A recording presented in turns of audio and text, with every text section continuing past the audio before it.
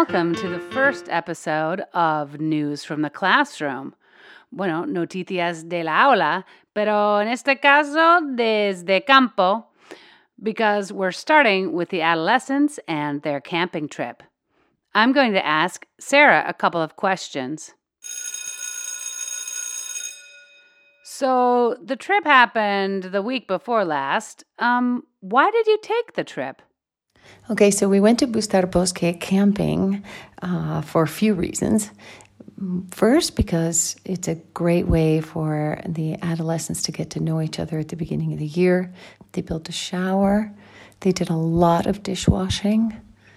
And, you know, some students have left. We have new students, and they can spend some really nice time together under the stars, strumming on their ukuleles. And one little group went and climbed the peak across from the peak that we can see from the valley from where we are. Here's another question. Did you or the kids learn anything new about the land or the plan by being there? They made a really interesting discovery.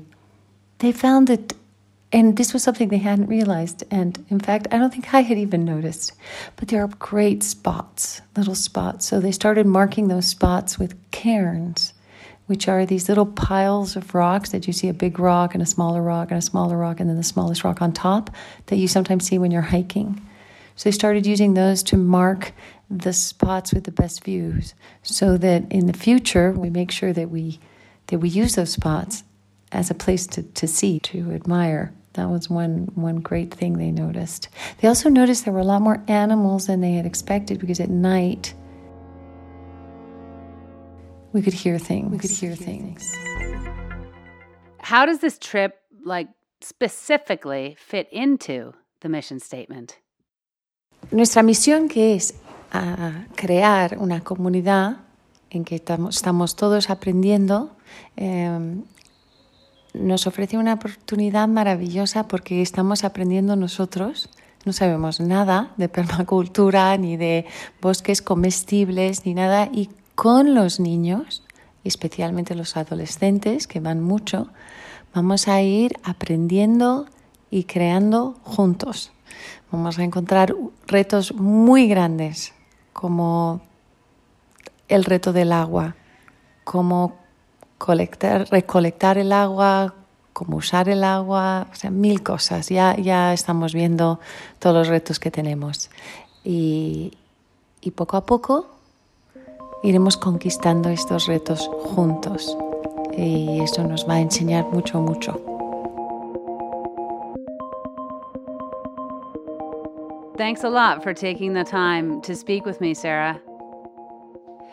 Now I've got one of the students here with me, Amalia, and I'm going to ask her some questions. The first question is, which I was very curious about, how was the bathroom on the scale of 1 to 5? Yo voy a hablar en español. Para mí, el baño yo creo que ha sido un 3. Ha sido mejor de lo que pensaba. Well, that's good news.